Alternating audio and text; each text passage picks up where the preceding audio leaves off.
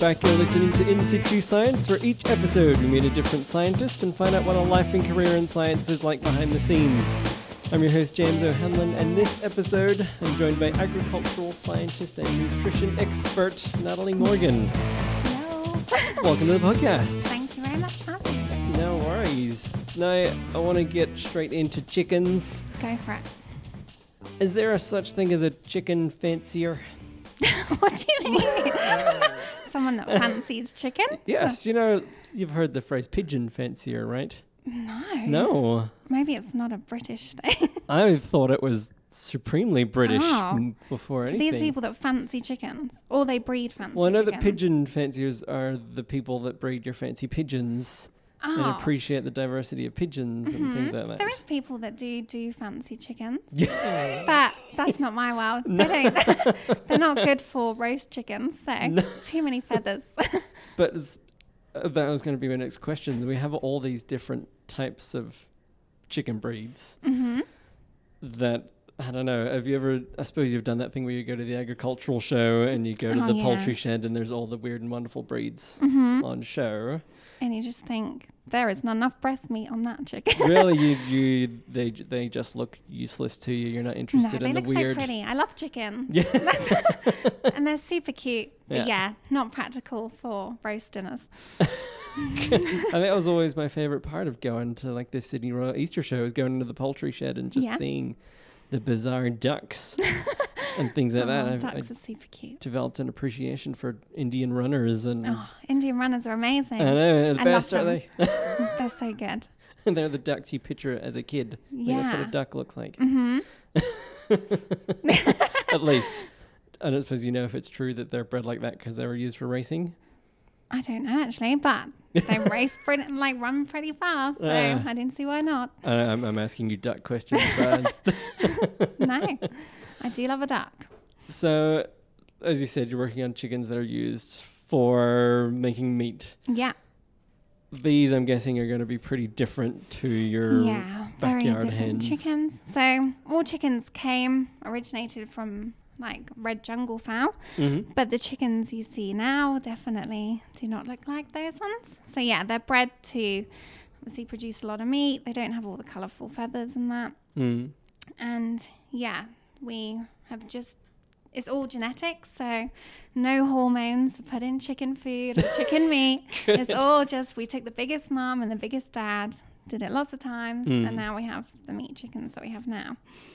So yeah, they're bred just to have big breast meat, big thigh meat. And, so these red jungle fowl that are kind of like, they are to chickens what wolves are to dogs, kind of. Definitely. These are the ancestors, and they kind of, what do they look like? Backyard chickens? They're super pretty, the red jungle fowl. So they're the ones with all the big swishy feathers and all the lovely colours, the green feathers and the oranges and the reds. So yeah, you wouldn't even think they were related to our big chunky white chickens that we eat. But yeah, they all came from the same breed back in the day. And now, we've just changed their genetics and their nutrition. So we get... And so what are these ones we use for meat production and egg production look like, to give people reference? Just a big white chunky chicken. Okay. Yeah, just a lot of breast meat. And our current meat chickens, so they're fully grown by about 49 days, 42, 49, depending on when we get them. So they've also been bred to grow real fast, real quick. So there's different strains for meat chickens versus egg chickens? Yep. So we have, the two main meat chicken breeds are Ross and Cobb, and they're the ones all your commercial farms use. And then we have completely different chickens for layers. So meat chickens, their job is just meat, and then our layer chickens, their job is just eggs. So we mainly have our Isa Browns and our Highlines are our layer chickens, and they look completely different. So our layer chickens are our brown, pretty looking ladies. Right. And then, our meat chickens are our chunky white feathered boys and girls. So does that mean the ones that I had in my backyard growing up were probably these brown layer chickens? Yeah. Okay. So, and the rescue ones that you get from the farms and that, they're all layers. All right. And so the meat chickens, I've heard the term broiler thrown around. Where's the broiler word come So from? that just means it's a meat chicken. So you have your layers and your broilers. Okay. Yeah. Good. For ages, I thought it was boiler because they were good for boiling. But no. Wow. You never know. I don't actually know where the word came from. But Okay. yeah. So obviously these are selected for the highest meat yield. Mm-hmm. And is bigger always better?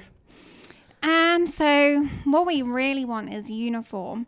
So we want Oh. obviously big chickens that have lots of meat, but we also want them to be as close to each other as possible in size. So for example, if KFC were buying in our chickens, they want to know that they got pretty much the same chicken every time for their cooking. So like they want to make sure have the same temperatures and whatever and times for cooking meat. So they want to know that they're going to get the same chicken every time. So yeah, that's a big challenge, is making them all uniform as well as getting them big. And also all the health implications of making them grow so big so fast. So we deal a lot with that, with especially nutrition. So things like their legs keeping up with how fast their bodies are growing and that sort of things. So that's where all our nutrition work comes in, and all our welfare and all that side. I'm always amazed at how precise nutrition science is.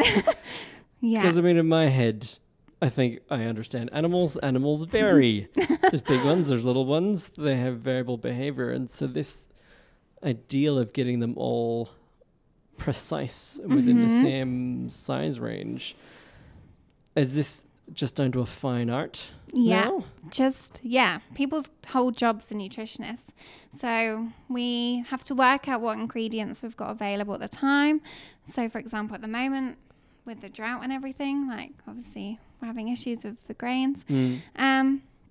So we work out what grains we've got available. We measure what nutrients are in them. We know exactly what the chicken needs at every different age in its life and what its job is. So then, marrying the two. So we do our feed formulations. So we work out exactly how we're going to meet the needs with what we've got available. So there's big money in chickens. Nothing like my backyard chickens where we just throw a food bit of scraps grains. at the end of the day. Bits of lettuce, whatever. It's all very precise. These are athletes of the agriculture world. Yeah, everything that's definitely. going into them, everything that's coming out. Everything. Yeah, we measure what goes in, we measure what comes out. Okay. I do a lot of work with chicken poo. Oh, really? A lot. And is this because you're doing research into them, or is this something you would do within the industry to make sure? In research world, really, but in industry as well, because we want to make sure that the litter quality, so the shavings and that they live on, we have to make sure that's like good quality, so nice and dry and friable and whatever. Because if we have really bad litter quality, then we have trouble with like ammonia and... Litter quality's fancy name for... the shavings. Okay. Poop shavings. Okay. Stuff on the ground. Yeah, of the stuff chicken on the coop. ground. And they have trouble with their foot pads if it's too horrible in the litter. And they like dust bathing and stuff. So, and that's a whole research topic on its own. It's just litter quality and how that affects the birds and how it affects the workers that are in the sheds. So again, forgive me No. for being naive, but I'm thinking if this nutrition side of things is down to such an exact art, and we've figured out exactly what can go into a chicken to produce a certain amount of growth or whatever, should we not just close the book on Never chicken ends. nutrition? Do we not know how to We feed can them? always do it better. What's being So improved? a lot of the work we do here is looking at feed additives and enzymes and stuff. So I work a lot with enzymes to try and get more out of the grains we're feeding. So it's all about feed conversion. So how much the chicken is eating and how much we're getting out of it at the end.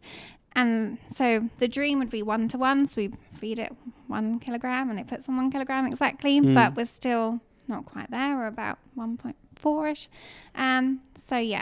We're constantly trying, and different challenges. So like I said, at the moment, the grains we got available at the moment are different to the grains we had last week. So we've got to keep tailoring it and try and sort out this variability between ingredients and But surely this idea of a 1-to-1 food to meat ratio is got to be impossible, right? It's like an ideal. It's an ideal, but the closer we can get, the better. And it's big money. So you can change feed conversion the tiniest amount and you're talking millions of dollars. So, Yeah. And at the moment, so the average Australian is eating about 50 kilos of chicken meat a year. So that's just one person and just one in the country. So, yeah, we got to keep up with making lots of chicken meat for everyone as cheaply as we possibly can. Because of all the chickens that people eat, there's a whole lot of resources that have to go into making that. Yeah. So if you can reduce the amount of the resources that we need to grow to then produce chickens. That's the idea. Yeah, we want to make it as cheap as possible, but get obviously a good product at the end. And we've only got what we've got grains wise, so we need to work out the best way of using them. So how close to 1-to-1 is close enough? Because I'm thinking, okay, chickens need to, you put a kilo of food into a chicken, it's going to have to poop some out. So there's a loss there. But then what about also things like, surely, undigestible fiber and stuff has got to be good for health, as in the same way it's good for us. So shouldn't that be a fraction of acceptable? Yeah, so we do have acceptable. But at the moment, the biggest thing is getting how much is being wasted as low as possible, because obviously whatever you put in a chicken, you don't want it to poop it all out. Yeah. So that's what I'm asking about fiber or something like that. I wouldn't call it wasted if it's going to improving. We still want to get as much as we can out of the fiber though, so that's why we put enzymes and stuff in, so we can break up the fiber into like the fraction sizes that the chicken can use, and then it's not wasting. But yeah, we need enough fiber like we do in humans to make to pass stuff through. Yeah. I'm thinking shouldn't there be a little dedicated amount of so we undigestible know stuff exactly how much indigestible fiber, but we want to try and get the microbiota to use it as much as possible in the chicken. So less waste the best. So these things are growing pretty fast. At what point do they then become do they go from being an animal in a shed to a product on the shelves? Not to me. I love them. So they always stay a lovely little chicken. But when they go for processing is when they become a product, really. So they're all cute and fluffy, and then they have their like ugly teenager stage where they're like half fluff, half feathers, and then they're patchy, and then they become our big white chicken, and then and that is that a matter of weeks, months? So the whole process is about between 42 49 days. The first collection period can be about 38 days. So they have different collection times when they get them, and so quite a short lifespan. So I keep hearing that chicken consumption is just going through the roof. Why? Is that a cultural thing and that there's more demand for it, or is it becoming easier to produce in comparison to other products?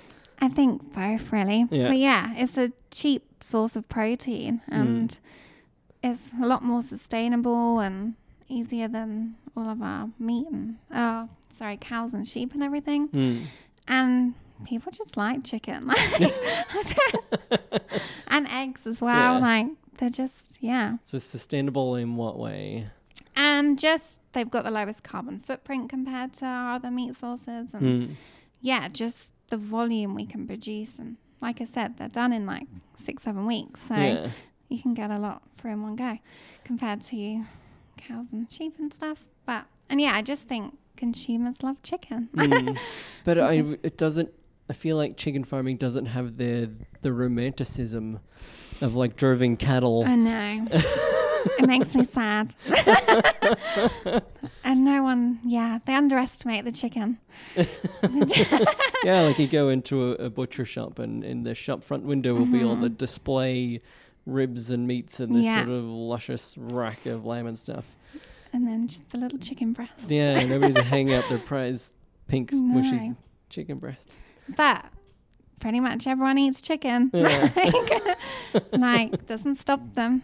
And it's cheaper. Like people can afford to eat chicken a lot in the week compared to what they can afford on beef and lamb and stuff. So you're doing research here in the Poultry Hub. Yeah, so do bits for Poultry Hub and also just the UNE Poultry Research Group. Mm-hmm. So, yeah, it's good fun. Does that mean there are other forms of poultry research going on here, or is it just chickens? There's not like a turkey shed somewhere I don't know about. We've been talking about turkeys, actually. But no, at the moment, just chickens. Yeah.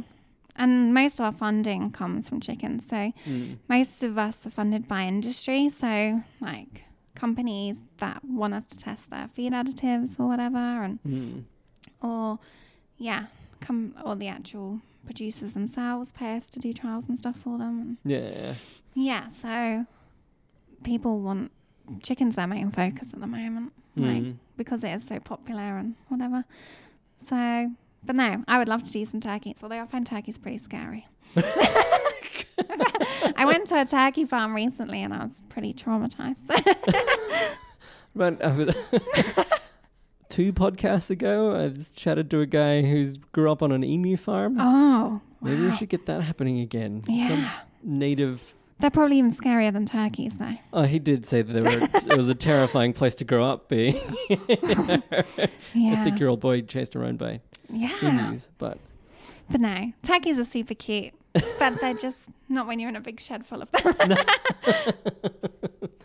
And so on top of the research you were doing at the Poultry Hub, you're also doing lots of outreach and communicating to the community about what goes on here. Education officer stuff with Poultry Hub. So, promoting the chicken love, really. Teaching people where their food comes from and how the industry works. And like you said, people don't think much. Like, when they think agriculture and animal production, it's mainly cows and sheep and that they focus on. No one really thinks so much about the poultry industry. And so, just teaching them about how big it is and what scales we're talking and how it all works. And, so quite a bit with high school kids and primary school kids and teaching them about how we measure egg quality and what we feed chickens and why. And how do we measure egg quality? What makes a good egg? So in the factories, we do candling, which is just shining lights through eggs to see what cracks and stuff. Right. We weigh the eggs, because obviously if you buy a box of eggs, you want to know that you're going to get a consistent box of eggs every time. So we weigh them all. We look for any dirty eggs, so any excreta or litter or whatever stuck to eggs. And so with the kids, we also get them to crack the eggs, which you would think a child had never cracked an egg before. Is how excited they get about it. Really? Yeah, they go crazy for cracking eggs. But so we measure, we look at yolk color and stuff, and how you can tell how fresh the egg is based on how big the albumin is, and So talking about this sort of consistency of the eggs we can buy and wanting to have consistent size chicken breasts or whatever, I feel like we've heard a lot about sort of issues in the industry with fruits and vegetables, where lots of consumers or we're told that consumers want a particular sized carrot or a particular curvature banana, and it's this sort of back and forth where supermarkets are saying, well, no, it's the consumers that want this, and the consumers saying, well, I didn't know there was any other option. I'd happily buy a 2-foot-long banana type of thing. And that ends up with lots of wastage of fruits and vegetables because of that. Is that still an issue then with meat and eggs? Is there just a certain fraction that can't be used? So for eggs, they're graded depending on where they're going to go. So you have your different size eggs, so your extra large and whatever, and that's all based on weight. And then you have your eggs that go to the shop for those products, and then the eggs that will go for being in products, so cake mixes and whatever. So any eggs that wouldn't be so good for that would go into products more. And the meat industry, so a lot of it can go into pet food and stuff, anything that's not used for humans, but because the chickens are so consistent and the processing plants are so efficient and whatever, there doesn't tend to be too much waste. And anything that's wasted, like I said, can go into pet food or can be rendered, so we can boil it up and get the fat from it and stuff. And so not in the same way fruit and veg is so crazy. It's not so bad with chicken. Or so chicken breasts would be different to products with cut up chicken and stuff. See, I'm in that weird mindset where I go to the supermarket and I see all the different sized egg things, straight away I go, who's going to buy these stupid little eggs? I'm going to get the extra large jumbo eggs. Because you get more egg per egg, right? That's Depends. If you're baking and you get the wrong egg, it can be a stressful event.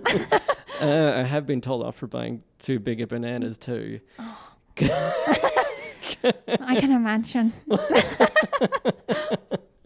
All right, so you're doing this outreach, and you said that it's great introducing people to where their food comes from. Are you ever surprised at the lack of connection between people and their food? More worried. In what way? No, it's just just crazy that people don't, like kids, I guess mainly, they're just like, well, chicken just comes from the shop. And you're like, but pre-shop. Where does that come from? And it's scary, really. But it's cool that we're able to go around to quite a lot of schools and talk to kids about that sort of thing. I mean, obviously, we want people to understand the amount of effort and work that goes into agriculture and where people's food comes from. I feel like you're also having to deal with this extra complicated component of this is animal-derived food. So, I mean, both you and I do lots of science outreach about animals, and I get to do the, hey, look at these cool animals, aren't they wonderful? There's all the fun stuff they do. We're not looking, let's give them a hug. The stuff you're doing. Here's your chicken nugget. Yeah. How does that go down with kids? It's a lot easier with kids than it is with adults, to be honest. Right. Like, they're pretty open-minded, and you're like, chicken is chicken. Like, chicken you're eating is the same as chicken the animal. Like, so, I've never had any dramas. They're pretty open-minded, and they just ask lots of questions. And, we always take with us, we have these taxidermy chickens, so meat, chicken, and a layer. And, they're lots of questions. And, it's good. Like, they're enthusiastic and they're pretty, And I feel like there's a certain age where kids are just fascinated by death. Like whenever I was doing school workshops in the museum and you'd be pointing at specimens and stuff, they would just go down this rabbit hole of, is that dead? Yeah, I get a lot of that. They're like, who killed it? When did it die? We How get a did lot it of die? that. All those and things. they're like, what happened to its organs? So is that something you get asked a lot? Do the kids just turn around and go, did you kill it? Yeah, a lot. And sometimes the answer is yes. No, not these ones. No, but I find them useful having like taxidermy chickens there, because a lot of them haven't even been near live chickens. So especially when you go to like the bigger cities and stuff. Like, So would you say it's easier doing the outreach around here in Armadale as opposed to going to a especially city centre? Like Tamworth's like the mecca of chicken, so pretty easy around there. But when we go to like bigger cities, it's a bit. And you said it's a bit harder with adults sometimes. Yeah, they tend to be a bit more like horrified that a chicken only lives 7 weeks or whatever. And you're like, do you eat chicken? Yeah. Okay. Well, how does an adult become more in touch with the food they're eating is a question. It's true. Like, I'm not a specialist in that something like that. But I think we find it useful teaching the kids, because then they tend to talk to the parents and learn through that way. But I don't know, it's scary with some, especially adults that just haven't had any agricultural backgrounds. Like, they just have no idea. So I think we need to promote stuff more, and I'm thinking more, I mean, obviously this is an industry, right? So there's a whole big body behind producing all this food for the massive population we have. And that's probably also part and parcel of the disconnect people have, because we never get to see that side of it. We just see the shrink wrap thing in the supermarkets. I don't know, is there a way we could sort of encourage more small scale farmers or something like that? Yeah, so I think people, like nowadays, a lot of people have pet chickens, and I think that is helping. Like, at least they're seeing where eggs come from and have a better understanding of layer hens. But I think it's trickier with meat a bit more, like, because they don't really see meat chickens. And when you go past chicken farms, like you don't actually know what's inside as much compared to like cattle and sheep. You see them roaming around, and even like your free range birds, you would see them out. But I think we need to just raise education and have stuff like education farms where people can go and have a look around chicken farms and just see inside. So yeah, that's one of the things that we've been talking about with Poultry Hub, like farms where there's glass at the side so people can look in, or like chances where big companies are open for the public and they can just have a look around. And because I think the not knowing is probably worse than like people get ideas in their heads, or so I think we just need to be a bit more transparent with it all. And just that, like you said, just that idea of there being a barn there. Yeah, they're like, I don't know what's in there. Like, even though it's just because they need walls so that don't escape. But straight away you go, what are they trying to hide? Yeah, that's the thing. So the more transparent we can be, and like, I mean, it's such a huge cultural shift though from a couple of generations ago, where if you're gonna eat meat, you kill the animal yourself. Yeah, definitely. So there is that huge disconnect now between the shop and the animal at the beginning. So it's just education, I guess, with anything. Like we just need to get the word out there a bit more. And it's tough though, because I did the exact same thing, because obviously I eat meat and want to be okay with it and confront where my food's coming from. So I decided as soon as I moved to the country, I'm going to take up hunting, because if I'm going to continue eating meat, I've got to be involved in getting and processing my own food. And I still haven't done it. I don't even know where to start. Like, particularly in Australia, there isn't like a hunting culture like there would be in probably the UK or North America or anything like that. True. So I would not know where to go hunting in Armidale. And forget all the learning how to handle weapons and all that sort of stuff. I don't trust myself with weapons. No.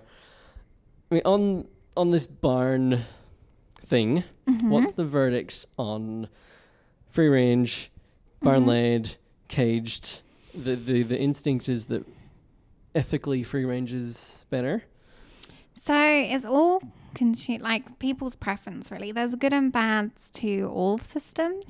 Like they all have their pros and cons. So free range birds can display their natural behaviors, obviously, more than a caged bird can, and like be outside and scratch around and whatever. But they're much more at risk to predators and diseases outside. So like if a wild bird has a disease, it flies over your free range flock, peas, chicken gets the disease, wipes out your whole flock. So there's that side of it. So disease, predators, and just being exposed to the elements and stuff, compared to a caged bird, which is very much protected, but obviously can't display its natural behaviors in a cage the same way. Also, we have to think about the stress associated with different systems. So like one bird can recognize pretty much 100 other birds and no more than that. So it knows it's 100 mates in its house. But after that, it doesn't know any others. So if it's in a big group, then the hierarchy, they can get stressed out by trying to sort out the hierarchy and know where their place is within the group. So barn and free range, they're more stressed in their social status and stuff than they are in a cage. In a cage, there's about 6 birds in a cage and they're all equal. There's no... But... and if you bought an egg and it was a free range egg, a cage egg, and a barn egg, and you measured the nutrients and then they're all the same. We're feeding the birds the same. Like the eggs are the same, but it's all just consumer preference about how they feel about different systems. Obviously, cage eggs can be a lot cheaper because they're all housed together, and we have a lot more control over cage and barn conditions, so we can make like the dream temperature for the birds, and humidity and everything. But just so people know what we're talking about, sorry, when we say cage chickens, people's minds might go to the idea of battery hen type production. What are we talking about? What's the conditions in a cage? So in a cage, you've got about usually 6 birds in a cage, and you just got cages sort of stacked on top, and then they have like a conveyor belt underneath that takes away all the poo, so they're not in their own poo at all in the cage, and also conveyor belts take the eggs away, and then they've got their feeders and drinkers and everything, and there's like 6 birds in a cage. So yeah, they have space. So it's a and they- captive indoor Yeah. production line Mm-hmm. type of thing. Then what's the difference between that and barn? So barn is they're just in a big barn together. So like we were talking about with our meat chickens, there's shavings, so wood shavings on the bottom, and they have nest boxes, and often they have perches and everything. So they're just in a big barn all together, just running around on shavings. And then free range is that, but they've got little pop holes at the side of the shed that let the birds outside for a certain period of time. So they're the three main systems. Right. So in free range, they're not necessarily restricted to outside. They can. No, seek they can shelter come in all and that as out. well. Yeah. How much do we know about red jungle fowl behavior and habitat requirements? So that's where the argument comes with free range, I guess. Like Hmm. red jungle fowl do scratch around and whatever. But then they also lived in the jungle, so they had a lot more shelter and they could hide under trees and stuff. Whereas our free range birds, they're just in an open space. So a lot of them have like little shady tented areas for the birds to go under. But obviously, it doesn't feel as safe as being in a jungle where you can hide and everything. But that's the idea. Like they can do more of their natural behaviors in free range, so be more like a jungle fowl than a cage would be. But yeah, we can't control as much with them. Wouldn't that be an ideal situation though, if you had a free range setup, but just instead of an empty paddock, you had a complex Yep, so that's habitat? that's some research and stuff. So we call it, I think it's called a winter garden, where they can go outside. Like they have stuff outside to hide in and stuff. But again, it's maintaining it all and predators and diseases and all that side of things that we have to be careful about. And the weather, obviously, in Australia, it can be really hot outside sometimes, so they don't want to be out in the hot sun. So, yeah, there's pros and cons to all the systems. And it's just what people prefer, really. I can see that as being the next chicken marketing term, as a winter garden reared happy little chicken. It's like when you see labels on meat that says cage free. It's like we've never put meat chickens in cages. Oh, okay. It's already ever laying or chickens. grain fed. It's like, well, what else are we going to feed them? Like, marketing's crazy. Yeah. What was it? Permeate free milk or something a while ago that was always permeate free or something? Yeah.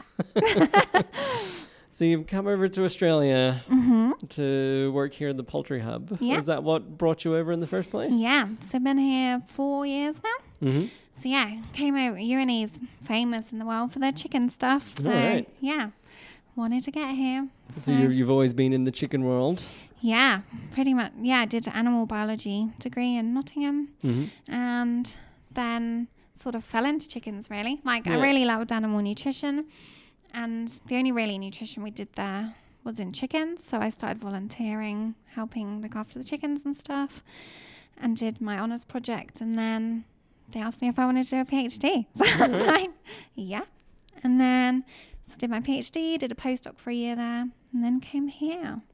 I think it's great that Armadale's well known in strange circles in the UK because of our chicken credentials. No, like you guys are super famous. Like we used to try and get the Australian Poultry Science Symposium like proceedings over to England. Like we're like super keen. So maybe that's what we need. I was having this discussion that Armadale doesn't have a big thing, and maybe it needs a big thing to bring tourists in. It's chickens. You know, I'm pretty sure there is a big chicken. You know what I'm talking about with big things, right? What, like an event? Oh. No, you haven't encountered big things yet. What's big things? How many years have you been here? No. What is that? Have you seen the big banana? Oh, I know what you mean. I didn't know. Yeah. Banana. I've seen a big chicken. Yeah. Yes. Apples or guitars, all sorts. Yeah. Well, yeah, the big golden guitars in Tamworth. So there's this thing, and it's all over Australia, where small towns, I feel like it was this thing that came up in the 80s where a small town discovered if they built a really big thing, it was People a tourist attraction, and you would have your truck stop, and next to it you'd build a giant mango, and everyone would stop at your truck stop so they could get a picture with the giant mango and say they've seen the giant mango, and then it's just sort of spread, so there's giant prawns and merinos and things, and feel like Armadale is a regional town that missed out on the big we need thing. to up our game, really, don't we? Chicken could be a contender. I've seen a big chicken somewhere. There's one out. It's It's not not that big big, enough. though. And We you think can of go bigger. Moonby in between here and Tamworth. That's it, yeah. Yeah. There's apparently, I don't know how official it is, but there's rules about how big your thing has to be before it's before it an official becomes a big big- thing. Mm. And I think it has to be at least 3 meters Oh, in a there's given rules. diameter. And it has to be at least, I think it was 3 times the size of the actual thing. That it that really it's was. resembling. So if we had like a chick, then that would be easier than doing a fully grown chicken. You just have to have a 3 meter chicken. Okay, Or 3 meter chick, yeah. we can do that. So, like, you couldn't do a big car that's 3 meters long because then it would have to be at least 3 times bigger than an actual car. So you want to start small, then you can go bigger. Yeah. I don't know. I'm trying to think of what else Armadale could have other than a big mortar board because it's a university town. I don't know. What else? What else the do town does? We'll work it out. Yeah.